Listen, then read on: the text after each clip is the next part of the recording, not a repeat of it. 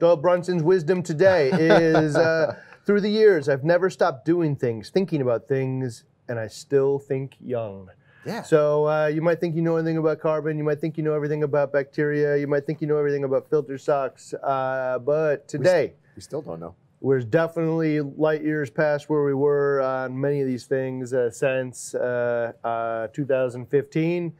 Trying to think young, trying to never stop doing things, never stop thinking about things. Thanks for the inspiration, Doyle.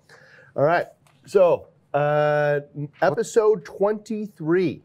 All right, cleanup crew, how many do I need? That was 52 weeks of reefing, what we talked about way back 2015. Today, core belief? Core belief on cleanup crew. The C, lowercase u, uppercase C, cuck, is cleanup crew is so much more than snails and crabs. That's the core belief. Yeah. So much more than snails and crabs. If you believe what we believe, join us for the journey. Otherwise, if you think it's snails and crabs only, check out because there's nothing here for you. Cleanup crew is so much more than snails and crabs. And Yeah. I think we'll just dive right in, man. I mean, what matters most here? Number one? Big one. Go for it. This was the one that we picked up from WWC, and like we've kind of always done it, but then really put a name to it. Utilitarian fish, meaning what matters most, a tang gang is the perfect cleanup crew, is the cleanup crew for most large algae. From day one, you put them in there before you kick your lights on, and then they help keep all the nasties at bay, and then throughout the life of the tank, they're just there working because that's what they were intended to put on this earth to do, is pick algae. Utilitarian fish, fish that serve a purpose and earn their living in the tank, right? So we've all seen it before. You've seen it in the wild. You've seen it in your tank. Tanks just pecking away all day long. That's all they do is eat algae off the surfaces. Don't be surprised if you take them out, all of a sudden you have an algae problem. Yeah. So yeah, I don't know. That was like one of those aha moments where like somebody just says it the right way. Tang gang, utilitarian fish. That's what we put fish in here for. It expands upon that. It's like mandarins going after parasitic copepods. It is wrasses going after coral pests. It's a lot of times if you can put these things in there beforehand. So utilitarian fish being, I got an Aptesa eating filefish. But I didn't wait until I saw 18 million of them in the tank and then expected him to somehow solve that problem. Right. What I did is I put it in there at the beginning. Prevention. Yeah, and so if he happened to stumble upon one, it was gone. And so I will never even know they're in there because they were eating them from the beginning. Yeah, same thing with like a lot of flatworms and things like that. You put one of those wrasses in there. Probably why we saw, the Monte eating nudibranchs in the 160. We saw the emerge of the acro eating flatworms in the 160 is because we didn't even know they were there to begin with. But then all of a sudden, when you take that fish, that utilitarian fish out, when we catch the 6-line wrasse, when you pull the filefish out, the filefish were eating the acro eating flatworms. Guess what? Explosion. So a lot of times they're just taking care of the problem before you even know it's a problem. So in our case, this tank we know full well has Monte-eating nudibranchs in it. We know full well that there is acro-eating flatworms in it. 100%. And if you look behind us, you can say, does it matter? I don't see where it's affecting a lot of things. And part of it is the whole approach of the KZ approach of the coral booster combined with the flatworm stop, hopefully making the tissue unpalatable and tough. But also combined with that, predators just swimming around all day, man. Wrasses just eating them, dude. Manually blowing them off and taking a little bit of care. Once they're in there, they're in there. There's not much you can do. I'd imagine that the tang gang or utilitarian fish wasn't really imagined. Like when I first got into the hobby, and every time I read, the CUC, and they're like, all right, establish your cleanup crew, and it's all part of the process of setting up a new tank. Nobody said these things like tangs and fish, and those are part of your cleanup crew. And I don't know, that's probably what drew the parallel for me was when when we were in that 4-month cycle and they said add fish that are going to help you out when you turn the lights on. And that's when it touched for me and says, oh, well then, yeah, cleanup crew. That makes sense because most of the other advice you would get in the past was load it up with snails and load it up with crabs. And that was your cleanup crew. Here's the problem: is like snails and crabs can only get to certain areas. Like they're not crawling out in big peninsulas, and if they are, they're taking a nosedive. Yeah. So it's just like you see a snail and a crab, it just is limited by where it can get to. Yeah. So the tang though is just swimming around all day long, hunting and pecking. All right, so another one, what matters most is copepods for microalgae. Right? Yeah. I mean, you can actually see in microscopic shots of them eating tiny little bits of filamentous algae and stuff off of the rock. So for me, I'm sold now all the way that on pods. Pods, yeah. You probably want to wait until there is some food source for them to add them. I wouldn't put them in a tank as a preventative measure because they'll probably just starve and die. Right. But as soon as the tank's been up, the light's been on for a little bit, probably a good time to add them. This only makes sense because it's like an army of tiny little bugs getting into places that your tangs can't get, that your snails and crabs can't get. They're in. That's where they primarily live, in the rocks, in the surface. Eat it before you ever even see it. Yeah. And on top of that, they will replicate very quickly in a reef aquarium, meaning that as long as they're not predators eating every last one of them, but in most rock structures today, that'd be hard to do. Right. As long as they are able to replicate, they will replicate based on the food source. So as much food as there is for them to eat, the faster they will grow and take over the tank. So copepods, part of the cleanup crew, think about them in that manner. Probably the best place to get them, from my mind, would be algae barn.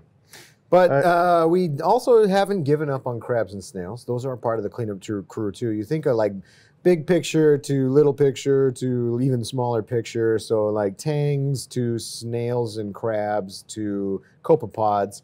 They're just taking care of a little something different. So like a lot of your detritus and some of the algae, we believe they matter most as well. Mm-hmm. So detritus, they're walking around picking up everything that's on the ground, in the sand, picking up sand. Food. So snails and crabs do have a purpose, but again, if I'm thinking about snails and crabs, like they can't get around to the same place where the fishes can get, and they also can't replicate in the same fashion that copepods do. So like you're kind of stuck with how many you have. Now some snails do, like a trochus snail will actually replicate itself in a reef aquarium if you're lucky. You'll end up with lots of them. But yeah, I mean, for the most part though, I would put snails and crabs in terms of fighting algae and pests as like number 3.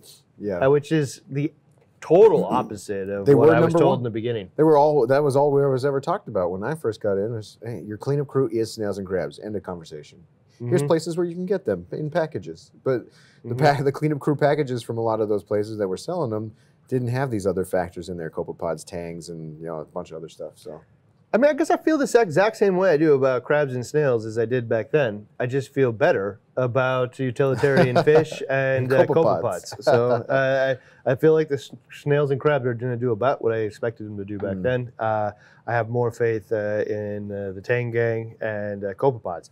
Sand sifters being, cucumbers, sand sifting stars, Nassarius snails, sand sifting fish, diamondback gobies, things that do okay in a reef tank as long as there's enough food, or that you supplement their food. Those things do a pretty good job of turning over the sand. Like depends on how aggressive that specific animal you get is and how many you have, but. In some cases, they can be the solution to keeping the sand clean, or at least portions of it clean. I mean, taking away a lot of your own need for or your time and effort and put into maintenance, into vacuuming the sand and stuff like that. If your detritus is constantly getting rolled over and exposed into the filtration and up and out, that's just less of a ticking time bomb specifically in the sand that you might have. Yeah, so like those disturbed little Nassarius snails with a little like snorkels. Zombies, I call them. They come up out of the ground, out of the sand when there's food in the tank. Yeah, but they're just going around in the sand all day long, just cleaning the sand out, eating up the detritus in there. And the same thing with your sand sifting diamondback goby, just going around sifting all this stuff out. And those fish tend to do best when there's a lot of waste in the tank, so that they can, pick up the waste food and stuff as they're going through it, as well as an established, sand. They don't do as well with a brand new sand bed, but I imagine, and we didn't hit it here, but now that I'm thinking about it, I would imagine to some degree, not that it's a pest that you want in your tank for cleanup crew, but bristle worms, I bet to some degree, are in there digging up detritus, eating things like that too. Yeah, I mean, sometimes to the point where they could just get out of control. But yeah, so people say that all the time. Like that bristleworm is just fine. It's just eating detritus and living in there doing its thing. Except for when it's not. Yeah, that's like generally true, but like also it's a surefire way to like get stung all the time too. So if they're in there, they're in there. But if you gave me an option, I would choose not in there. Yeah, me too. But are they terrible? No. No, I've been stung with some a few times, but I've seen them to plague-like proportions, like the drains where they're just falling out of the drains. There's videos where it just give you nightmares. Yeah, you watch them. Yes, especially if you saw it all macro. All right, so another one though that people didn't think about as a cleanup crew is bacteria and biome for slimes. So slimes, I'm just using a generic term, like slimes on the rock being like cyano, dinos, all of those things. Well, you know what, man? There are absolutely tools for the slimes that will beat those things back. So if you add biome, like things that live on the rock will protect their own, essentially territory on the rock, and bacteria will eat up cyano and those other things on the rock. All those bacteria are in competition with each other. If you can get the upper hand with a bacteria that helps you versus the other nasty ones, then win-win. We're going to dive into bacteria even deeper here in a couple episodes later on. But yes, bacteria and biome. Yeah. Vibrant is one of those ones that really came to mind for our testing this last couple years. And then on top of that, UV won't stop any of these things, but it'll slow the spread and give the cleanup crew on many of them the upper hand. Yeah, right? A couple days ago, we really dug into UV sterilizers and things like that, but it's not the answer, but it sure can help your CUC.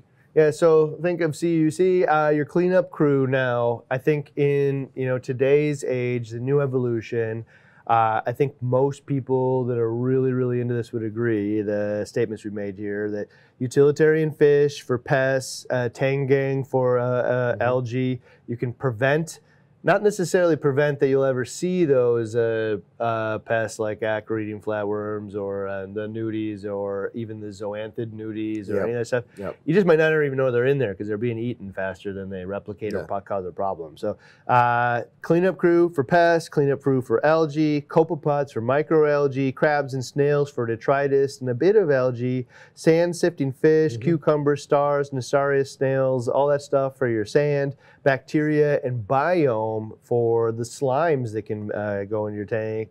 UV, supportive, won't prevent it, but may give the upper hand to the cleanup crew. So if you think about cleanup crew now keeping your tank and having organisms that do work for a living, those are all organisms that will do that for you. On different scales too, from macro to micro. They're working in all aspects of your tank. It just feels even like when we say it aloud, like a little bit more of an intelligent approach instead of just using one hammer of crabs and snails. Something like really is trying to address what the issues are and then go tackle them using, livestock. Well, that leads into the hard lessons here because I was a victim of the hard lesson of the first one. So hard lesson when it comes to cleanup crew, we don't want you to learn. We don't want you to learn on your own. Learn from hard lessons we have. Hundreds of dead crabs and snails don't help. So I fell victim to this one actually a couple times. I was setting up it was after my 40 breeder. I was upgrading to a 60, and I was, cleanup crew. And so I went on a buying spree and I was like, well, more is better. I just don't want algae and everything like that. So let me buy a pack of like 20 or 30 snails, and let me buy a pack of like 2 dozen blue leg and red leg hermits and throw them all in there. This should never be my problem anymore until they start dying because there's a lack of food. And so if you think about it, like, let's just pretend that I threw 100 snails in a tank that we knew full well beforehand were dead. it's a just giant nutrient bomb, right? Yeah, So, but like it doesn't really matter though if it died today or it died, over the course of the next couple of weeks as they starve out. It really doesn't matter which one of those things is true. It's going to have the same net effect in a month. Right. Right. So you would never pour 100 dead snails in there because you know exactly what's going to happen. So don't do that. And so, yeah, I think that we call them nutrient batteries. Essentially what they're doing is during that time when they're starving is they're eating themselves, right? They when you're on a diet, you essentially eat yourself. And then you still put that waste out into the water, right? Yeah. And that was what they were doing. So I don't know. I'm sure a lot of people like to sell packages of 100 snails and 100 crabs and 100 whatever. And better have a big tank for that. Think about how many you really need for your application. I'm not going to say 100 is a wrong number. I just don't think that 100 snails, or if 100 snails doesn't do your job, that the problem was that you needed 300. Because it's probably not the case. Yeah. All right. Also, a hard lesson is many of the snails can't flip themselves over. So if they fall off that rock trying to seek the top, you actually have to go in there and flip them over. They're going to die. Yeah, I'm worried about this in my 60-gallon tank in my office right now. I have 3 of the biggest Asterina snails I've ever seen or laid eyes on, and they're literally like massive, the size of my palm of my hand. But heaven forbid one of those things flip over and I'm not around to flip him back over.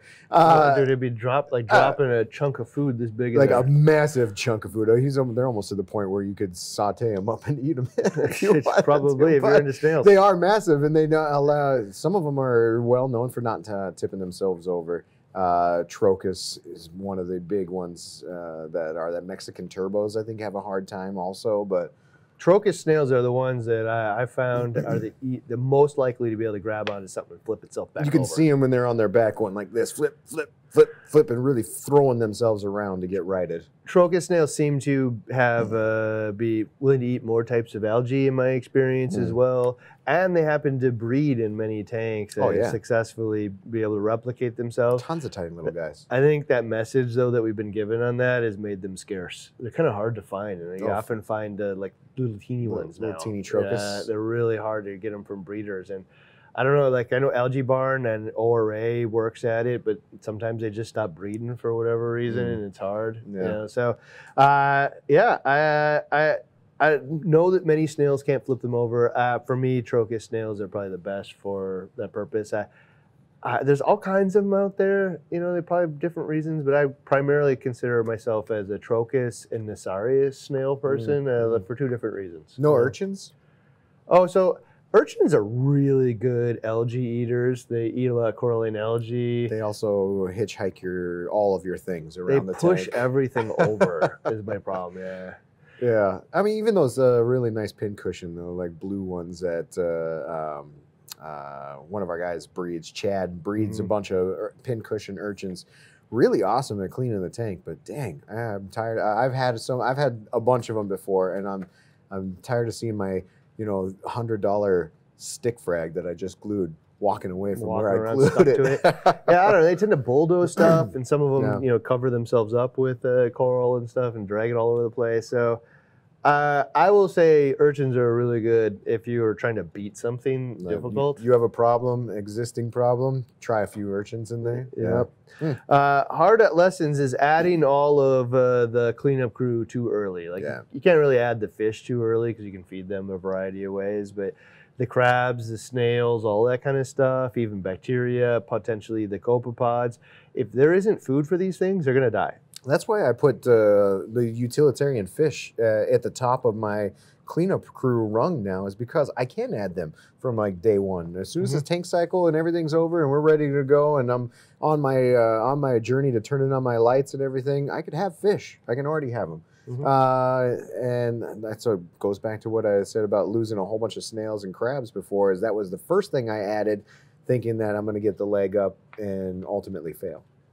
True. Another hard lesson, I think, for the community here is actually the Tang police have pros and cons. So the Tang police are out there to help protect the Tangs and tell people the challenges of maintaining this fish and don't put it with this fish and that fish and the size of the tank. Well, that's helpful to some degree, but it was never that you couldn't have this mix of tangs. It's just what order do you put them in and when do you put them in vast majority of cases. And then also like the size piece. Yeah, that size was one of the biggest, anytime I heard about the tank police, it was mostly because somebody put a tang that will knowingly get large, all of them do, in a small tank like 40-gallon breeder or 60-gallon cube, and then everybody comes out and you can't have that fish in there. The guy's this big.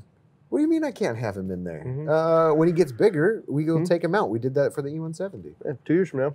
Especially easy if you can take the whole aquascape out in one piece. But as long as you plan for that, I think you're all right. You can catch them too, man. It's just a little different, a little hard. I think Nios just came out with a cool, they have that little dome that the fish will go in, and then when you let it pull the magnet off, the dome flips up and brings it to the ceiling. I forget the company that does that, but it's not Nios. It's a different company. I forget their name. Oh, is it? Yeah. All right, my bad. Yep.